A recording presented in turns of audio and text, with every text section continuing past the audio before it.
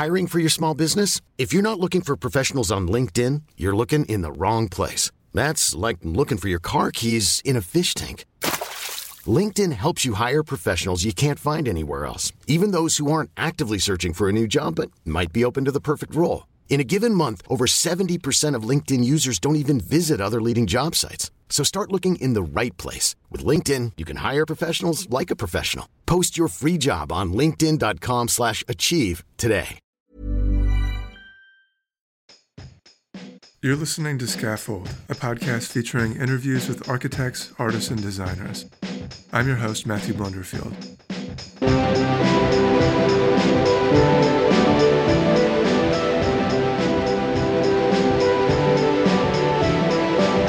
In this episode, I speak with the digital product developer John Sinclair. Sinclair and his childhood friend Matt Miller, the pair better known as Sinks and Mills, co-founded the digital product studio Us2 in 2004. Over the past 15 years, Us2 has grown from a small mobile design startup into a multifaceted digital design studio, with roughly 300 employees in offices in London, New York, Malmo, and Sydney. Us2 is arguably best known for creating the game Monument Valley, a surreal puzzle of fantastical architecture and impossible geometry. But their projects are wide-ranging, including everything from how-to guides for VR developers to the user experience of self-driving cars. They also design apps, and lots of them. To name a few, they've made apps that connect doctors with patients, apps that help employees organize their shifts, and apps that focus on meditation and mental health. I met with Sinks this past March at Us2's London Shoreditch office, where we talked about, among other things, Sinks' education in graphic design and user experience, the necessary failures that led to the breakthrough of Monument Valley, and the relationships between developing software and designing buildings. And now, here's the interview. I hope you enjoy it.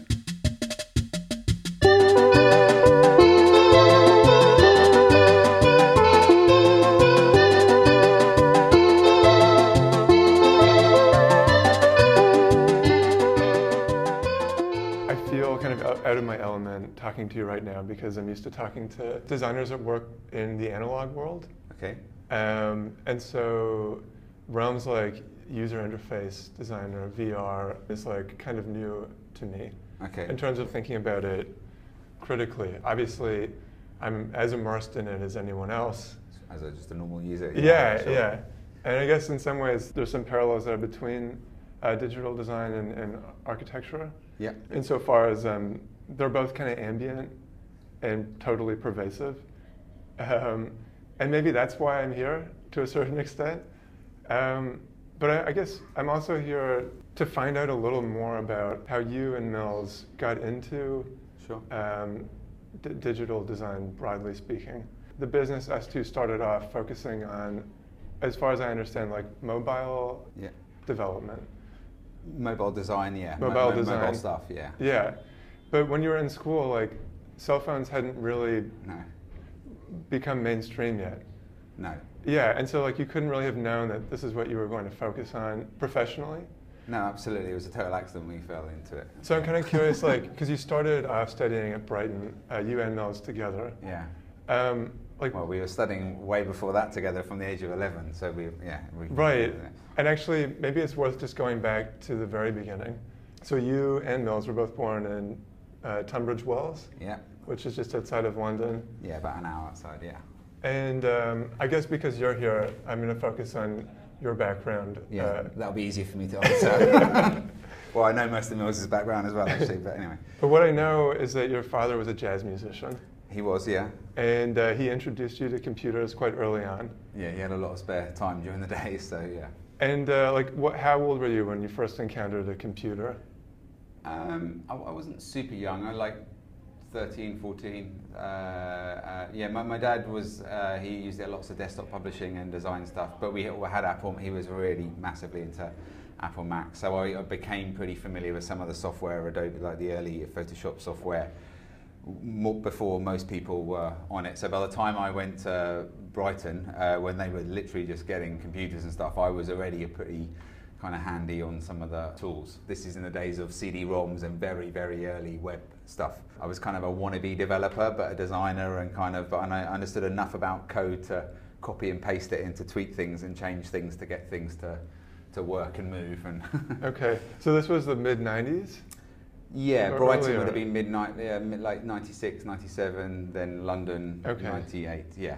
And so like you went to Brighton knowing that you wanted to be a developer, is that right? No, I was never, I was a wannabe. I mean, I was always design, and the reason I was into design is I was mediocre at everything else at school, so it was a very easy choice for me.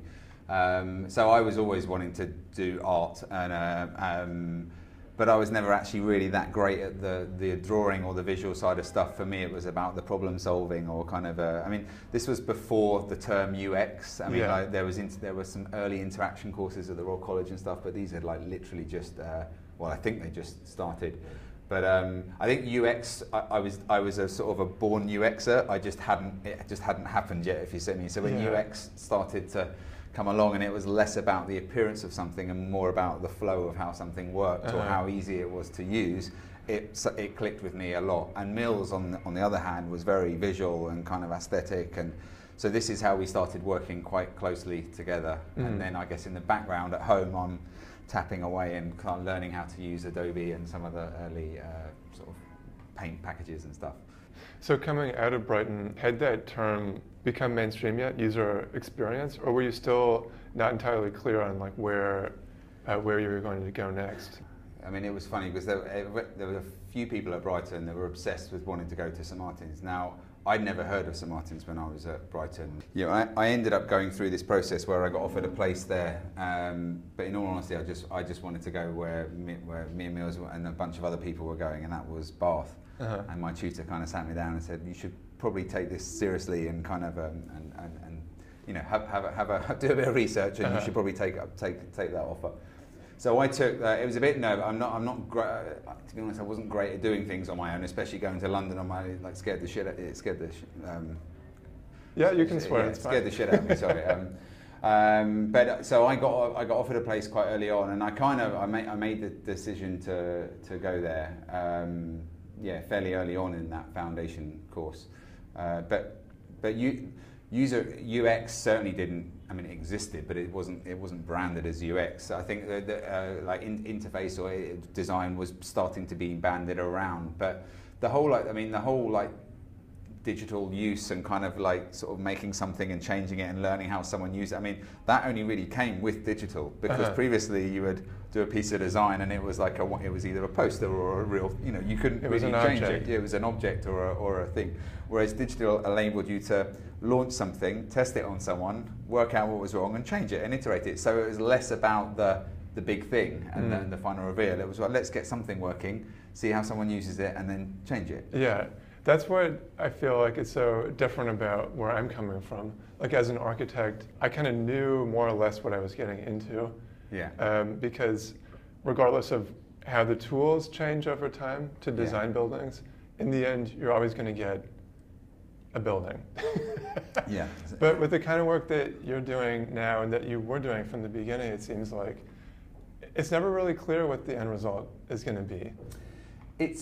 Yeah, I mean, it's changed. I mean, we did in the early days when we were working a lot on the early mobile phones and with Sony Ericsson and stuff, like a lot of the stuff we were doing, I guess, did have a final. It was like installed on a phone, and it had essentially a final footprint on the phone.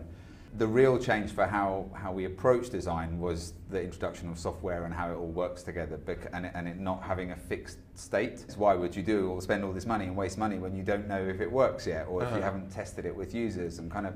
So there's a lot about agile development that for me it's just common sense. Let's not spend too much money or time on something until we've validated this idea or this hypothesis, as early on as possible. And it's what we do now for a lot of our clients. I think before we get to these more recent concepts, I want to stay in the past for a little bit. Continuing on with St. Martin's. You were doing some work experience during your time there with a company called Fitch. Yeah. And I think they still exist. They're a brand and retail consultancy. And then after that, from 2000 to 2004, you were with a company called Big Animal. This was along with your business partner of Mills. Yes, that's correct. And they're a creative production studio, yeah. specializing in brand and product storytelling. So like when I say things like creative production studio or retail consultancy, a lot of listeners might not actually know what that meant at the time or what it means now. Yeah.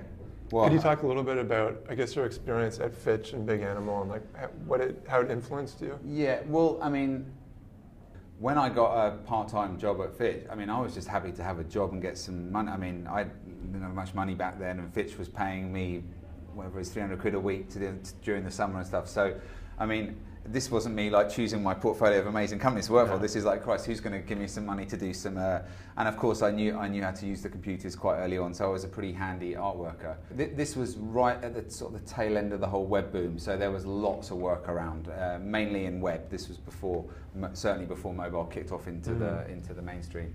And there was a bunch of people I got to know there. One of which was Dom Del Torto, who owned Big Animal, went on to set up Big Animal. And these were the days of Flash as a tool. Now, Flash was quite interesting for me because it was a sort of a half design, half development tool that allowed you to do kind of development stuff without having to be too clever, if you see what I mean. So it's I got quite heavily into Flash and ActionScript. I found it quite much easier to understand. So we got quite into that, and Sony Ericsson were starting to use that, and we actually grew quite large off the back of Flash and doing lots of the mobile designs and animations at the time. And I mean, it carried on Flash into us too, with Sony Ericsson, but a lot of it was in Big Animal days. In 2004, you and Mills decided to set up your own company.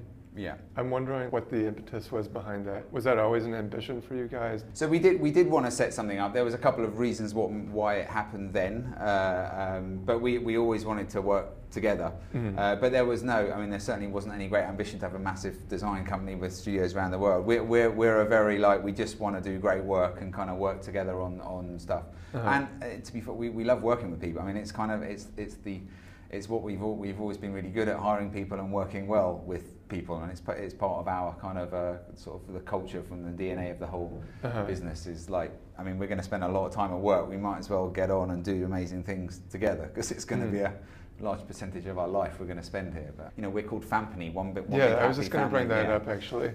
So just speaking of one of the core values of us too, another hybrid word is Fampany. As you say, and it's asserting the fact that the company is a big family. Yeah. It's a really compelling idea in theory, but somehow thinking of coworkers as family. Yeah, I knew you were going to say this. Yeah. It seems so intimate, and it seems like a lot could possibly go wrong there. I think you need to be very careful running a family-style business because obviously there's you can't get rid of a family member if they're not doing it. Like it's we need to focus on the two words, family and company, and I think we've gone a bit too family and not enough company and business, if you see what I mean. And I think it was just being a little naive as a company on kind of we're one big happy family, everything's great. We also need to make money, by the way, and we really need to make amazing projects, and we need to sort of make sure we're delivering on time. And I think it's taking the elements of how you care and are considerate for family members at the same time as we're a business and we need to produce the best work in the world and win awards and make money and kind of and for me it's taking the elements of both of those and making it work. I mean, essentially the intent when we came up with the word was just we're a company that actually gives a shit about its employees. That was the intent. But yes, it has had some, a family thing does have some issues that we've had to address. So we've been conscious about moving that dial a bit back towards the company and sort of getting people to understand that it's not just about how you treat one another and kind of it's also the business and commercial side of stuff. But I just feel like it's probably such a common struggle for a lot of businesses that are in your position that started off small and were known for their inventiveness and innovation and playfulness and goofiness and whatever. All that, yeah. But once you become a company that's like over 300 people strong now, and you're working with companies like Ford and Google and DeepMind, and you're kind of broadening your reach to such a large extent. I could imagine that being really difficult to still put yourselves forward as this kind of, I don't know, like as a playful startup. Goofy company, yeah. Goofy company. I heard Mills describe it to someone else the other day. It's like we'd created like a 300 person, I mean this was a few years ago, but a 300 person youth club. And he wasn't far wrong at the time. And like, I do say to people though that the way that I don't want to run the company how we ran it like 10 years ago. You know, when we like, you know, there were loads. You know, people refer. You know, some people refer back to all the old days when we did this and that. You know, but there's a load of things now that we do a lot better than the you know, with kind of work-life balance is one of these things actually. When people working crazy hours in the early, you know, so. You have to run a business differently as you grow. You just do, and you need to be okay with that. The biggest change me and Mills made in the last 3-5 years is it's okay to change. If we don't change, we're actually we'll go down as a company. Like you have to change and evolve, and that's with the work you do, the people you hire, but also the culture of the business needs to change. Times change, things change. We do so much more amazing stuff with diversity and you know, benefits, and now that we could never do then. But so that there's, yes, we've become more grown up, and has it taken a bit of a shine off some of the goofiness? Yeah. But I guess I'm okay with that, because some of the work we're doing and the culture, it just changes. And for me, that's okay. I mean, I prefer the culture now than I did, you know, 3 or 4 years ago. As S2 has grown, you and Mills have talked, you know, openly about the way your role in the company has changed. Sure. And that it sounded like, to a certain extent, S2 became a bigger animal than you could manage on your own. Yeah, 100%. And so you went on this hunt last year for a CEO to take over your day-to-day responsibilities. Yes. And you found Karsten Weerwell? Yeah, that's we all have money on how to say his second name. He always just says it doesn't matter, but Weerwell would be how I would say it. Yeah. And so, like, this is actually a really pivotal moment in the life of the company. It's huge personally for me and Mills, and for the company. Yeah. I wonder if you could talk a little bit more about that. First of all, the decision to step back from the operational side of the company, giving that control over to someone else.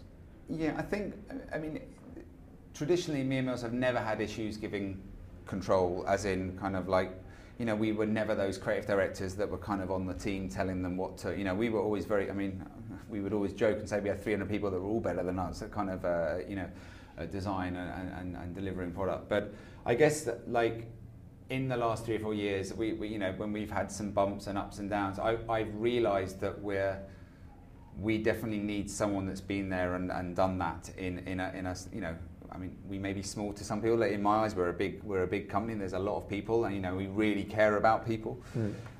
So although I was better suited than Mills to look after the studio business, I realised I wasn't going to be the person that was going to take this to the next step, and that's absolutely what this studio group deserves, and it's what I want. It's what I want as well. So the journey to find Karsten it took about a year. I interviewed a lot of people with some help. We have a board now and loads of. We're like, kind of like a proper company now, and there's a lot about that I really like, just with the support and the kind of people advising. You know, like me and Mills are very like, we're all trust on people. So like it's really good when we have people at that level helping us and advising us the right way. So we got a lot of help through this patch, and Karsten came on board. You know, and everyone was telling me that this handing over from a founder CEO to an external CEO is one of the hardest things a business can ever do. It was actually been pretty easy. He's I mean, the way that he wants to take the studio business is completely in line with where we want. I mean, I guess that's why we hired him, I guess. It's very much the way we want to take the business. He's really on the bits that I lacked, on more the business, on the sales and marketing. Like, he's really, really strong on this side, and he's a strong leader. So it's like it's been an absolute joy. I mean, it's a slightly weird situation as I'm stepping back, but it's by design. I guess maybe this is a chance to talk about the way you set up the company, or the way you designed the structure of the company. And I guess as like a way of framing that, it's probably worth bringing up some like anecdotes about you earlier on in life, because I think it's interesting just to have this in the back of our minds. I'm worried what you're going to say, but anyway. But there's this one story that came up, I think, in a conversation you had with Mills on his podcast, which is called JFDI, and which is absolutely insane, but a lot of fun, where you were talking about some early work you were doing as like a landscaper, as a gardener. I was that, yes. You also worked in a rug shop for a bit. I did all the normal like random jobs when you're before you. But these are like quite physically taxing and monotonous, laborious jobs, and that you had found ways of, I don't know, like gamifying them, making them more enjoyable. I mean, I'm a big believer. If you have to do something, whether you want to do it or not, if you have to do something, you might as well do it the best that you can and kind of. So I would make all sorts of games up for myself. I mean, there's stupid games now, but but it is, I guess, the way that some of the early Us 2 work we were doing, it was, I would say it was great, but there was some of it that was pretty boring work. But I would, if a load of boring, like repetitive work come through, rather than just sitting there and do it, I would like, how can we do this more efficiently? I would always try and look at something, even boring things like invoicing and how we do hours and stuff. I'd always try and look at it as a creative problem. And because for me, where I get my, well, I still do, where I get my real creative buzz is solving those problems in really efficient ways. So it doesn't matter if it's for me, it doesn't matter whether it's a dry topic or a kind of, because for me it's about how do we make this better, or how do we improve this flow or this experience.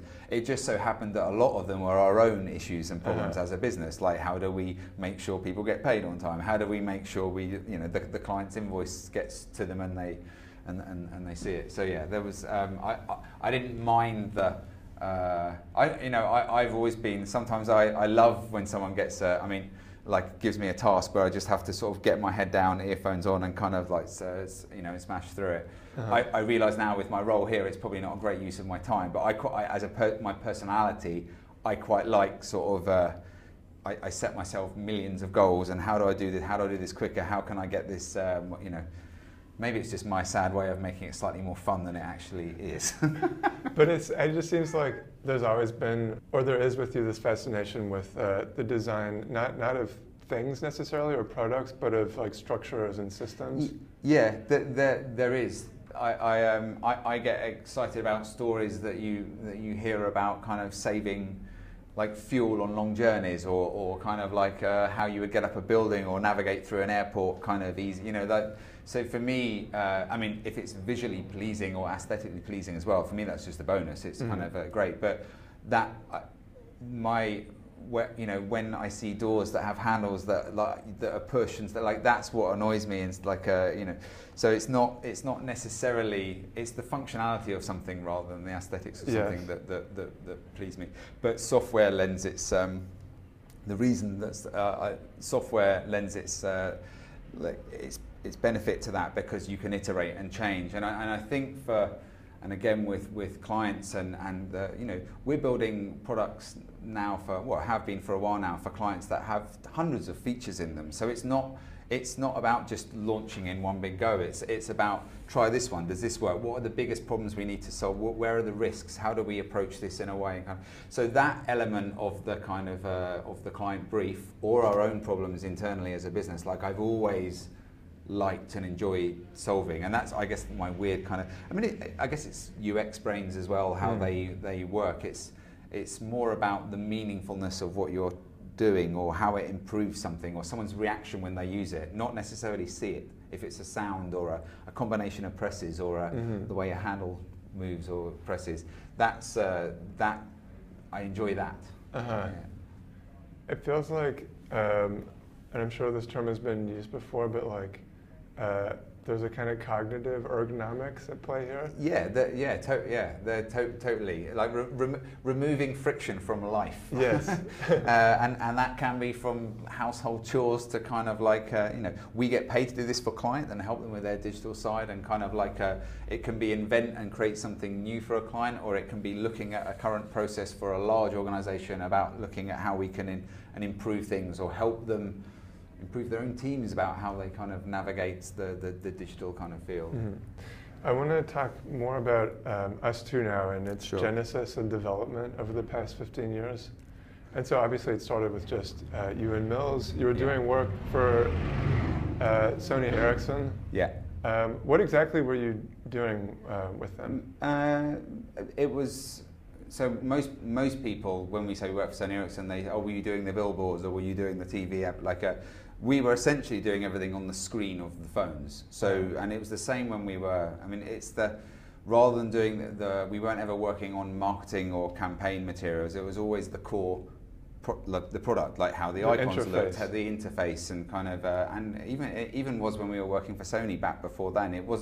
We weren't doing Sony Bravia adverts. We were doing how the program guide worked. I mean, kind of boring, but I guess I kind of quite liked it. I think that's totally fascinating.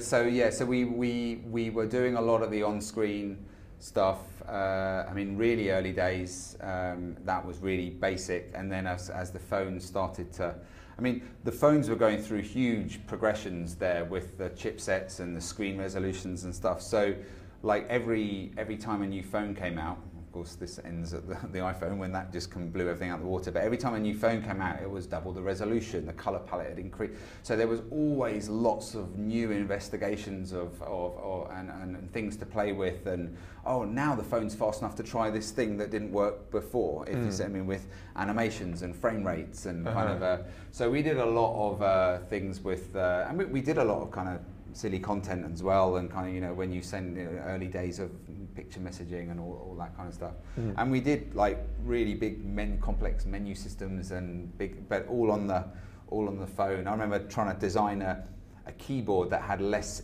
input presses than a QWERTY keyboard, using this 4-way arrow kind of a system. It became quite interesting when we started working more and more closely with Sony Ericsson for how you input things, because previously they design the hardware and then the software just comes and gets put on top. But where it was more interesting for us is when we got to start working with the hardware folks much earlier on. I would say that now as well, with it's such a terrible mistake that a lot of companies think they've done the product and the hardware and it's all working, and then they go, we need to put the digital on, this has changed a number of years ago now, but when we got to work with the actual hardware folks and kind of looked about how people input or how they're going to use the screen, and then you can have a two-way conversation and be more involved actually much earlier on.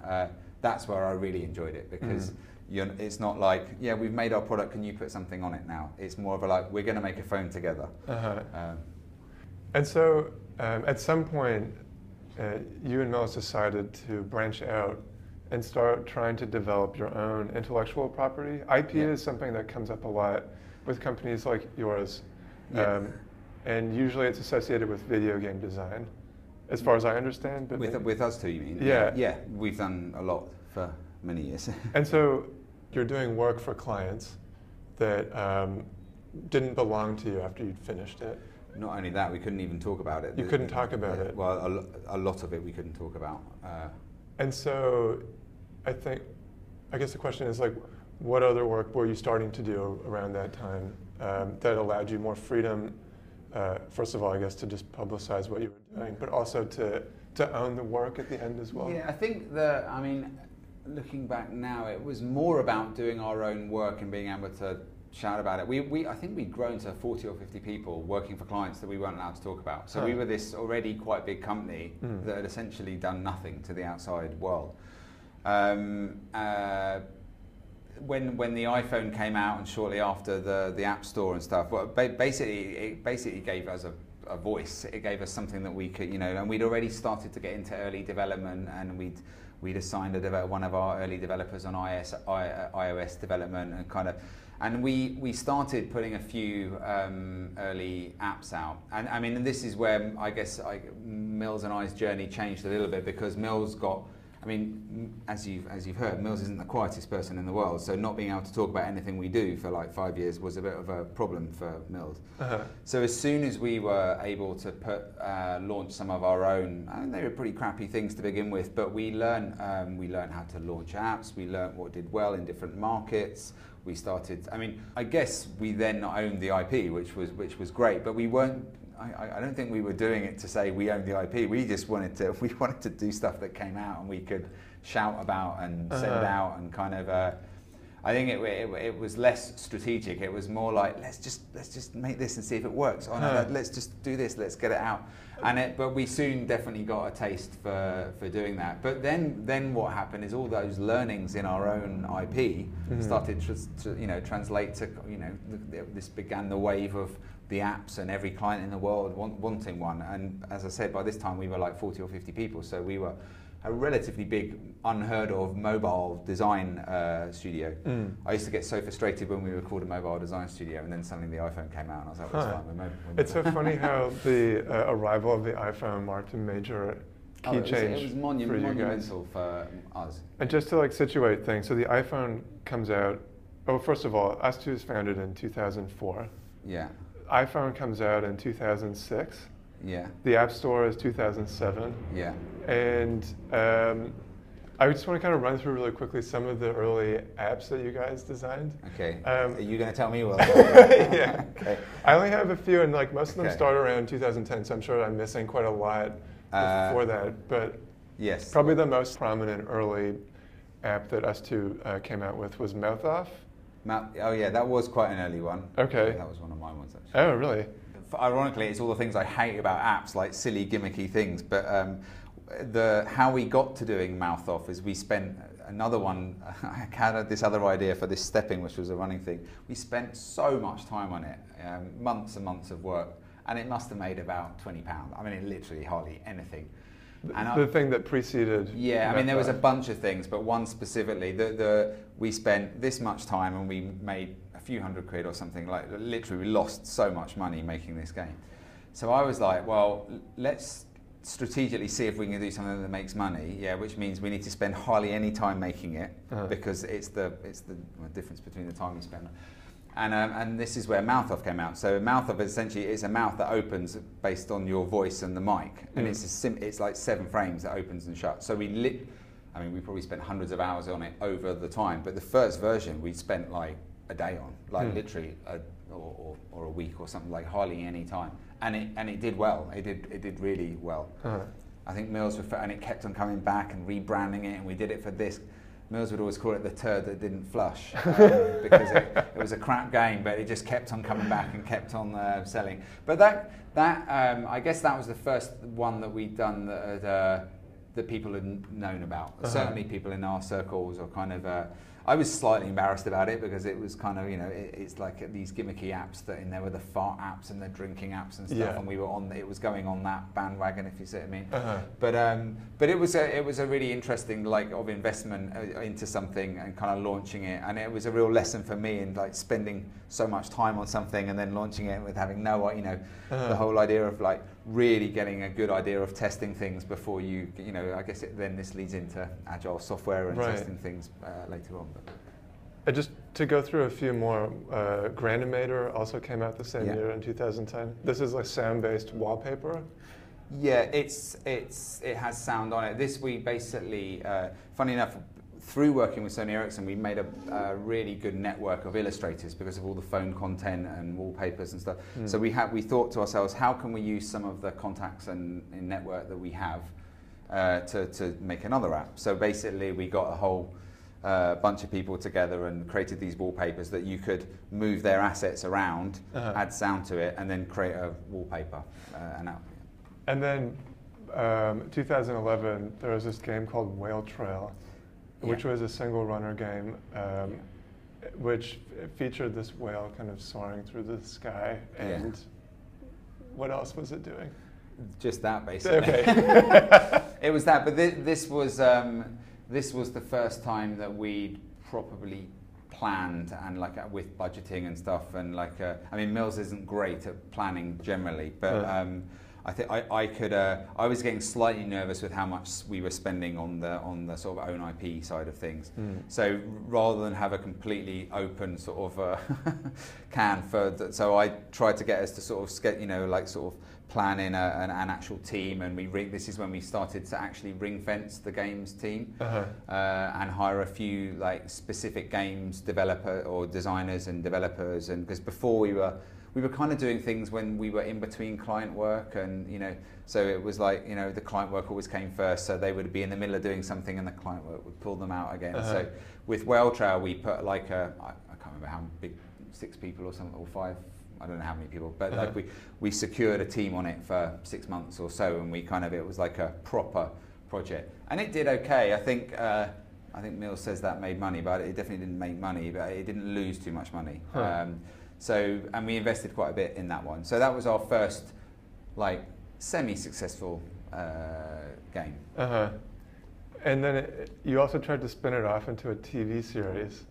Yeah. Or I saw like a really amazing trailer for it. Yeah, we did. I actually can't remember. I remember doing that, and there's some of the models around the studio we can look on the way out, but there's these full-size kind of like costumes and stuff.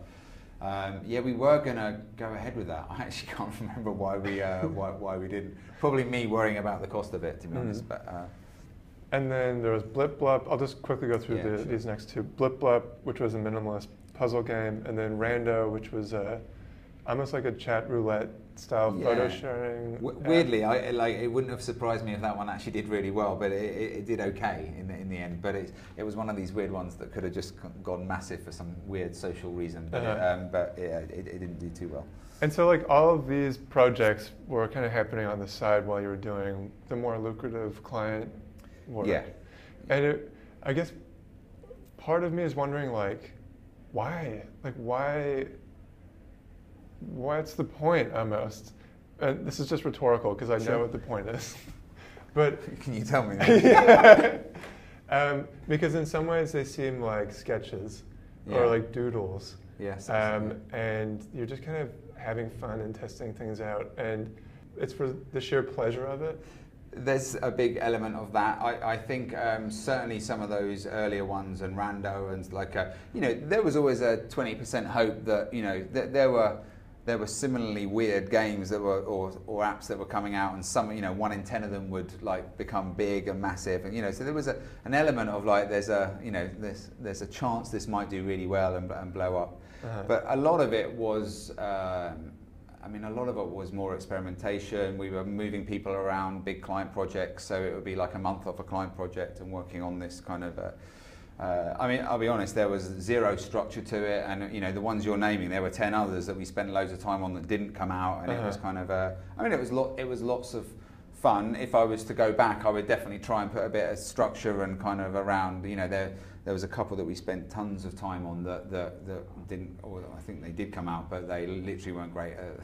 They weren't good at all. But it was all like everything was good in the client business was going well, kind of we were doing well as a company, like it was a really good vibe, it was a happy so we essentially, me and Mills were like using the money we're making as a business to sort of invest back in to, and Mills is running this kind of area, this area doing our own IP stuff, and it was it was starting to get a bit of pressure on the business, as these slightly sort of large profit margins were becoming smaller, and I was getting more worried about the amount we're investing. Of course, then we did the next one. Exactly. So all of this is kind of culminating in the release of Monument Valley in 2014. Yeah. Which arguably is what Us Two is best known for. Absolutely, yeah.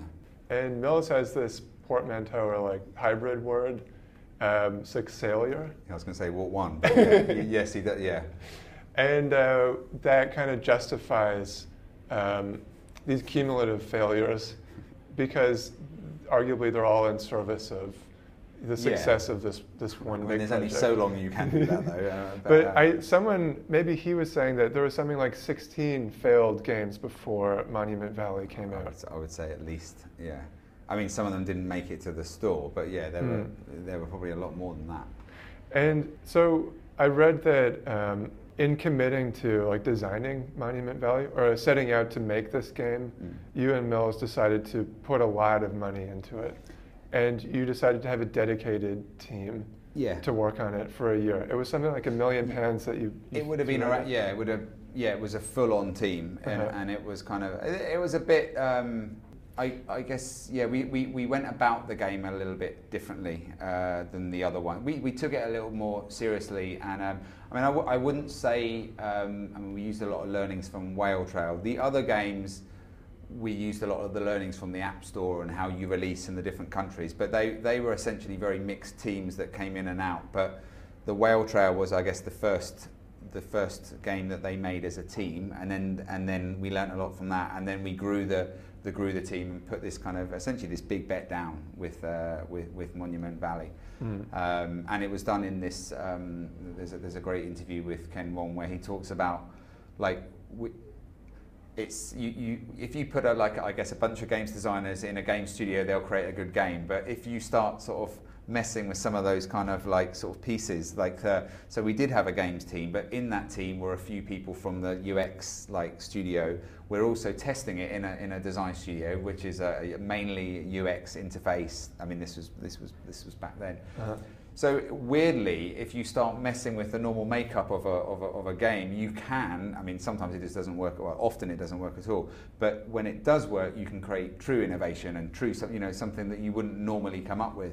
I mean, if someone had told me we're going to make a game that has no scores, no multiplayer, no this, it's an hour long, these wouldn't be things that people would start off doing with the game. And a lot of that came through testing it and using it in this studio. With the games, you have to sort of wait and do one big launch, but in the many months leading up to that, they were testing it all the time here, and people were downstairs kind of using it all the time. But the feedback was from lots of like interaction designers. It was kind of and you end up with a very interactive game, less game, more experience. So I find that quite. I found that quite fascinating in the process. The other thing is Mills didn't have anything to do with this one, so that's why it did really well.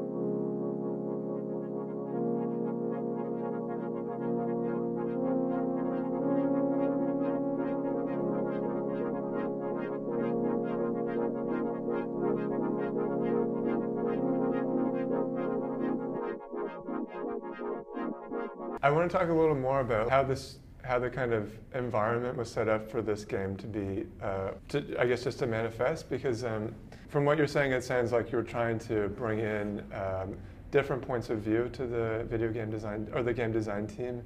And you're also doing a lot of iteration through testing and use and feedback from the broader.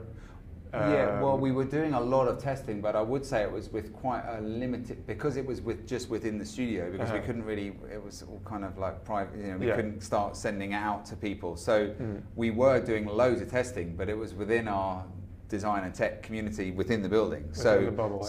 Within our bubble, we were doing loads of testing, and it just so happens that bubble was made up with lots of designers and developers, and not many other games people. I mean, maybe people that personally like playing games at home, but it wasn't being tested by traditional games folks, if you see what I mean. It was being tested by our problem solvers or UX or developers or kind of visual designers. And it's I can look back now and say that was a strategic move. It was a slight result of the restrictions we had as well. In the, who should we test with? Oh, we're in a building with loads of people. Let's test it with So some of it's just a natural restriction of the environment that we were in when we were creating the game. After that game, the business started partitioning itself, and so you had the the studio, Yeah. which I guess is the original form of us2. Then you have the games, us2 Games, which eventually you kind of physically separated. They're down in Oval. Well, but first of all we separated, and then then more recently they took it. Well, actually a couple of years ago now, but the space in Oval, yeah. There's this phrase that gets used a lot in the way us2 describes the work it does, which is collective genius. Yeah, and it kind of that seems to characterize the way that Monument Valley came about to a certain extent. Yeah. Through this like quite widespread form of feedback from different people with different backgrounds and expertise. But when you decide to fence off a team with specific expertise and then like kind of remove them from the broader group, how do you ensure that you can maintain that collective genius? Well, it's a good question. I'm glad you raised and touched on that one. I mean, for me, our whole business has always never been about. I know you're interviewing me as a founder of the business, but it's never really been about me and Mills or our ability to design. It's always been about how do we get the best people in here? How do we together make great products? Those days, like when I graduated, it used to always be about the massive idea, the big thing that's going to make a huge difference. And now it's more about, can you get a great team of people really functioning in a high performance way with each other, with software design, with testing, kind of with strategy, and how do you get that collective genius to do better than any one person can do? So our whole culture, our whole way we deliver projects, it's all about us working as a team. And one of the things we pride ourselves more on is it's never about you as an individual. It's about the team you're in, and that can be a studio management team, or it can be an HR team. It can be often a project team for a client. But I would say our special sauce as a business is about making those people work in and being it's about the greater power of the group rather than the individual. And I get but in the same way that Games split from London, we have a bunch of other studios as well. So in the other locations. So there's always going to be a hyper local sort of activity within the studios. And for me, in the same way that New York is together with London, but it's also different. It's a different location. It's a different culture, but it has the essence of us too. We have very strong values that we kind of we see across. And for me, it's these values and our mission and the collective genius that are the bit that keep us together, if you see what I mean. And it's okay that if things break away, or if London does open Lisbon as another studio, that's fine, as long as we use the values of the business and kind of as an essence for how we create or build something. And for me, that's what we did with the game studio. I just want to draw now parallels between the early work that you were doing, or that us2 were doing with companies like Sony Ericsson in a mobile format, versus the work you're doing now with companies like Google in an AR or VR format. Because we're again on this brink of a new medium. When I look at the work, the wallpapers and this was a long time ago. We've moved. You have to move in the digital. Things are changing all the time. We've moved so much over the last. It's our 15th birthday coming up in November or December, and now the way we work with clients. Our projects are now less about an animation on a phone. They're more about, we did an amazing project with Alderhay, the kids' hospital in London, where we're actually trying to help patients or kids have a more calming experience when they go in and have operations or kind of treatment, because that means they recover quicker, and that means they have a better experience. It means the hospital can look at more kids. These are really meaningful projects where we go in and not just.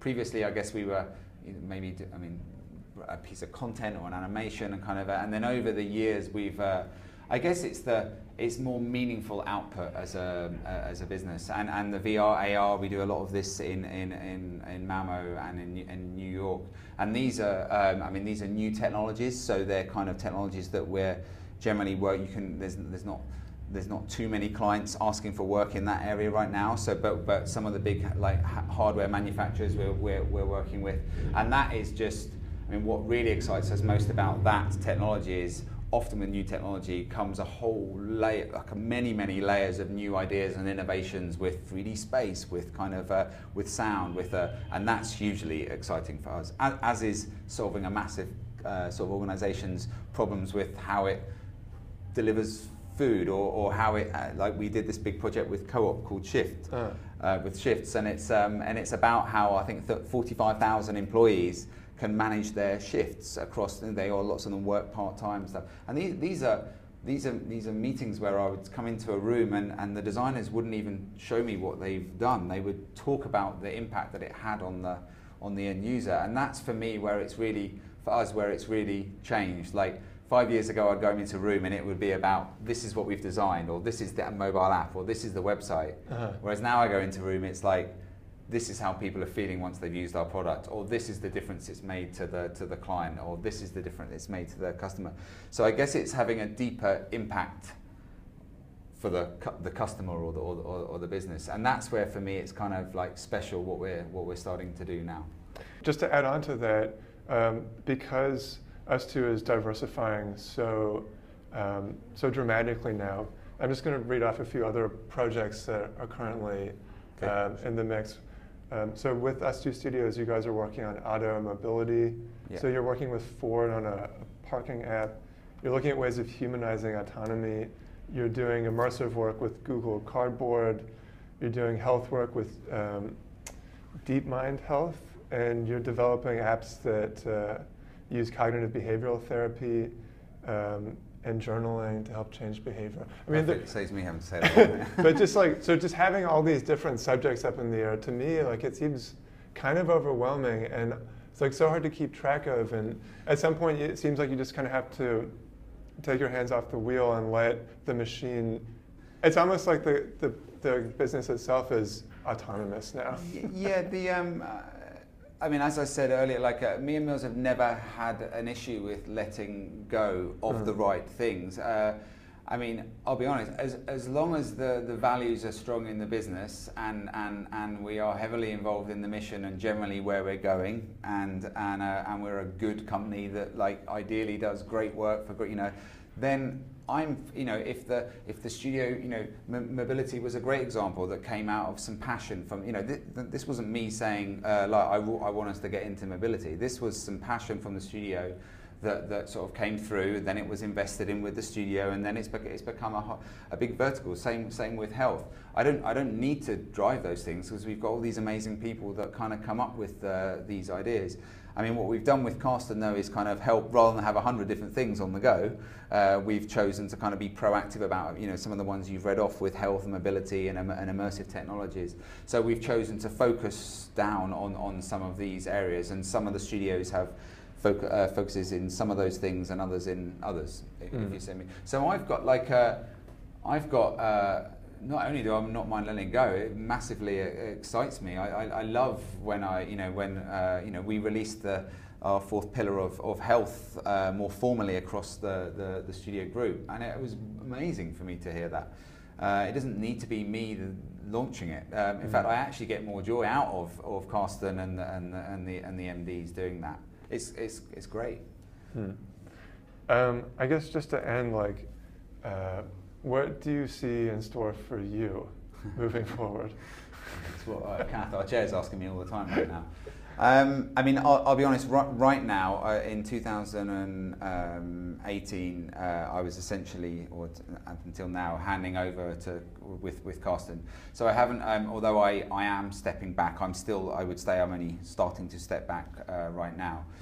We've gone through a huge effort to restructure the studio group, well, the whole group actually, and things are starting to work now. They're starting to look really, really, really good. And I guess there's a bit of me that's just like, and at the moment I'm just enjoying that moment. Because I mean, it sounds like you could just in a way like retire almost. I mean, you could have like a chair position and just throw in the towel. I could, yeah. I'm not saying I'm not very good at not doing anything. So that we'll see what happens there. But I guess what's keeping you from doing that? I still believe I've got a lot of value to add, even if it is at a board level or direction level. With that there are still big decisions or investments, or like we're turning the company into a B Corp, which is a big thing we're doing in the next 3 or 4 months. That's something I'm doing with a few other people in the business, and something I'm super excited about doing. We're working on the board structure and how we make investments, and the foundation and the adventures side of stuff. So there's a lot that I'm still involved with, but it is more board level structure stuff. But there's a lot about that I quite like. But I guess what it won't require is full on 10 hours a day of my time. It's the sort of stuff that takes less time but is super important. As opposed, what I'll do in the other days, I'll come back to you on that because I haven't decided yet. Thanks so much for your time. Oh, I've super enjoyed it. Thank you very much. And if you want to Hello. That looks good. So the reason I'm back here is because after we stopped recording our previous conversation, you brought up a really interesting anecdote. And what you were talking about is the idea that software development isn't actually that far away from the design of buildings in some ways. Yeah, well, it was my brain linking it to everyday life, and I had just started a project with an architect firm called Liddicoat and Goldhill, and so I was using a lot of my knowledge in products and software and how we develop them. And seeing what translated to the project that I was currently working on with them. So that's how it kind of came about. And I wondered if you could just talk a little bit more about that, what you were observing with Liddicoat and Goldhill, and what kind of connections you were making to the work that you do. I'm relatively inexperienced in working with architects, but the impression I got was all of the architects' work was kind of done quite upfront or quite early. Well, a lot of it does need to be done quite early in the project. And then there's just a small, like, making sure the build project happens right and correct throughout the project.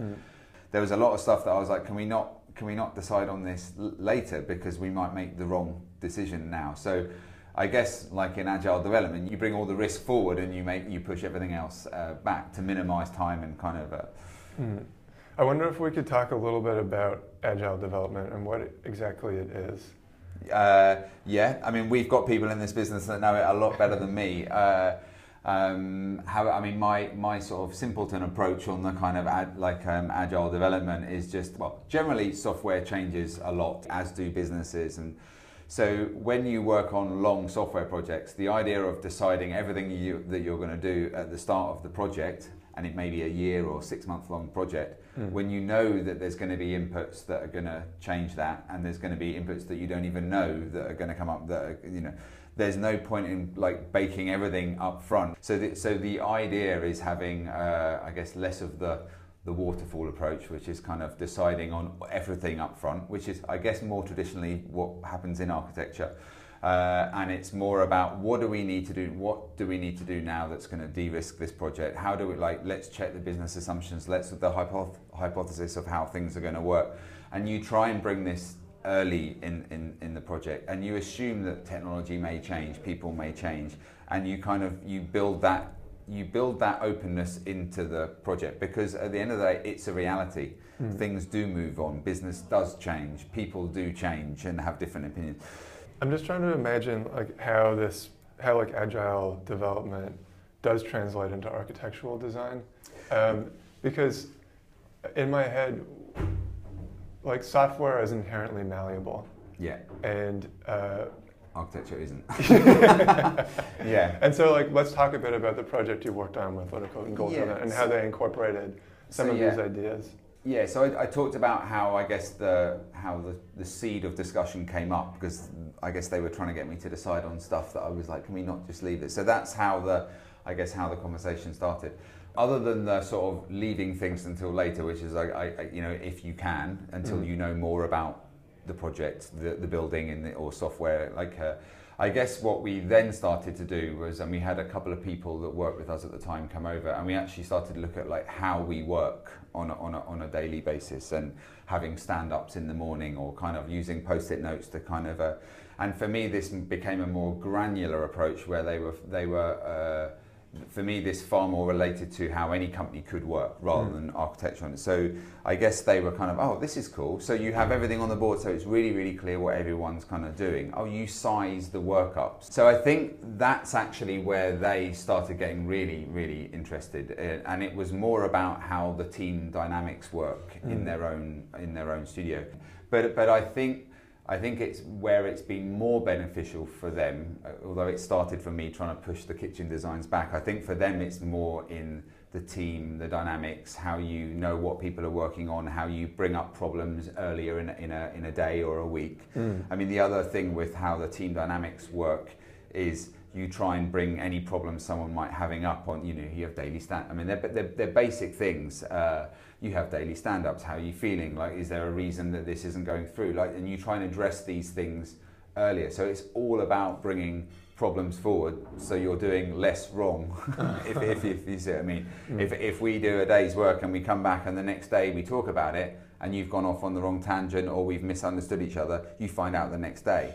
If you start meeting once a week, these things can go off on in the wrong. Now, it's not just time and money you waste, it's actually emotions, because people get kind of into something and then get frustrated that it's not. So there's a whole, we have this thing called team flow, when a team is really flowing on a software project. And this is, I think, what Lidico and Goldhill were really fascinated by, the team dynamics and how you work. And I mean, we also have we have a more of a coach role rather than project management role at us too, where the coach is less sort of above the team and being a conduit to the client, but more underneath the team and supporting the client.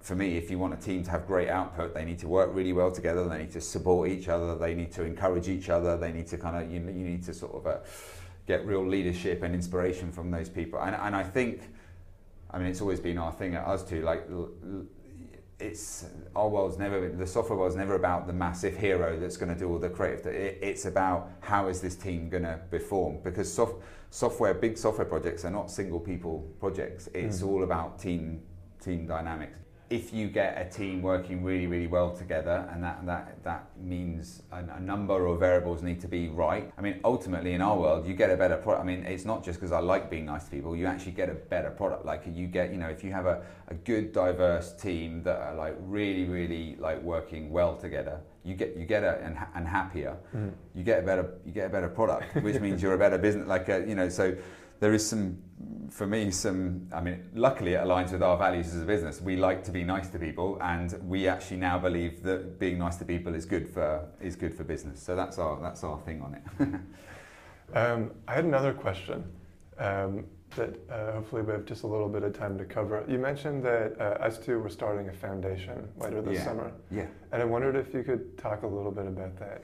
Sure. Yeah. I think we've always been, I say, philanthropic in our little mini us two way. We've always looked to see how we can invest both time and money in helping stuff. I mean, it's brilliant. Sometimes I come down here and there'll be classes for young kids about how they code, or sort of elderly people that like how we teach them technology. So we've always done a lot of stuff. I mean, it's been a bit more ad hoc, or people with passions in the studio have reached out, and essentially we've just enabled it or let the space out for free, or kind of but generally people are really keen to help these areas. So Mills has been working with Justin, who runs our adventures kind of area of the business, for quite some time, and at the beginning of the end of last year, we've made a bunch of investments. They're in great companies. Some of them are more kind of sort of charitable or kind of like helping, versus other ones that might actually give a good return, and kind of. So we've what we've actually done, or what we're in the process of doing, is kind of splitting this a little bit. So one is a bit more clear that we're still going to invest in great companies, but the aim here is that there's a return, versus our ambition and mission here isn't about financial return. It's about return in other ways. It's and this is where the foundation is going to be playing, and the intention of this is to help essentially the creative industry and how people getting into that. So it sounds like the broad ambition is to expand access to essentially software development? Yeah, not it's software. It's design. It's creative industries, of which I class software development in that. But it's creative industries in. I mean, when I went to school, like doing art was kind of like, oh God, you in art school you lose a kind of like a. And now, like I mean, I really believe that like the creative industry is responsible for a huge part of British business, and I think, especially software engineers whose salaries are through the roof these days. They're kind of like, I think they're getting paid more than doctors and lawyers and kind of all, like, so there's a real, like, it is a real industry, the creative industries, and helping people get into that. I think for us, it's more about helping people that don't traditionally have a way to get into it, because I mean, this is less about helping the person that can just go to art school and parents pay. This is more about the millions of other people that don't have that route in, and how we can help. On like a larger structural scale, the way the office, S2, is organized, it kind of reflects this approach to agile development that you'd see at the scale of a team. Yeah. And that you have these branches of an organization that are interested almost solely in access and kind of giving people a leg up. Yeah. It's a kind of societal check-in in a way, having a foundation like that. Yeah, absolutely. I mean, it's kind of, me and Mills have never been super interested in I mean, I want to get paid, don't get me wrong, I want to get paid okay and kind of stuff, but like, this isn't we're not doing this to maximize profits and kind of, I've learned in the last few years, I've learned what happens when you have a bit of a down patch and things get harder, and I definitely don't want to see that. I definitely want us to be growing and kind of making good profit. But like for me, some of the benefits of that is being able to do things like the foundation, and then like, once this is set up, like the idea that people from the studio business or from games or adventures can come and help and support, give talks, mentor, and this is where, although we've split up the business into these different areas, there's a layer, like, I don't know, icing on a cake that we want all of these businesses to mix up and kind of, we split it so there was more clarity and focus, but like we're still really keen at this company level that all of these businesses kind of work with each other, or like, if someone from the studios wants to go and help teach or kind of to give a class or mentor a few individuals, and Mills does a bunch of this already. Now that's for me, I guess, the real magic. I think there's a genuine want for me and Mills to sort of to use some of the funds we have to try and help them make things better in this, and then there's also like, we believe it's good for business. For me, these are win-win things. They're kind of like it's not just to be charitable. It's good for us as a business as well. Great, thanks. Thank you so much for your time. Very welcome. Thank you.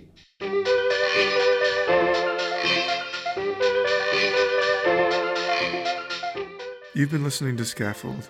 I'm Matthew Blunderfield, and I produce the show.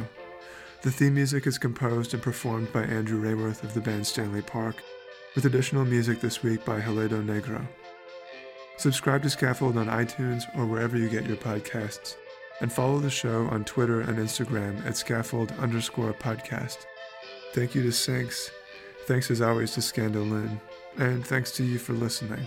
I'll see you again in 2 weeks.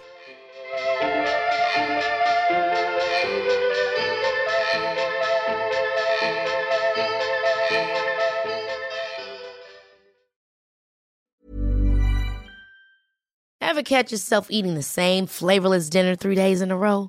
Dreaming of something better? Well, HelloFresh is your guilt-free dream come true, baby. It's me, Keke Palmer.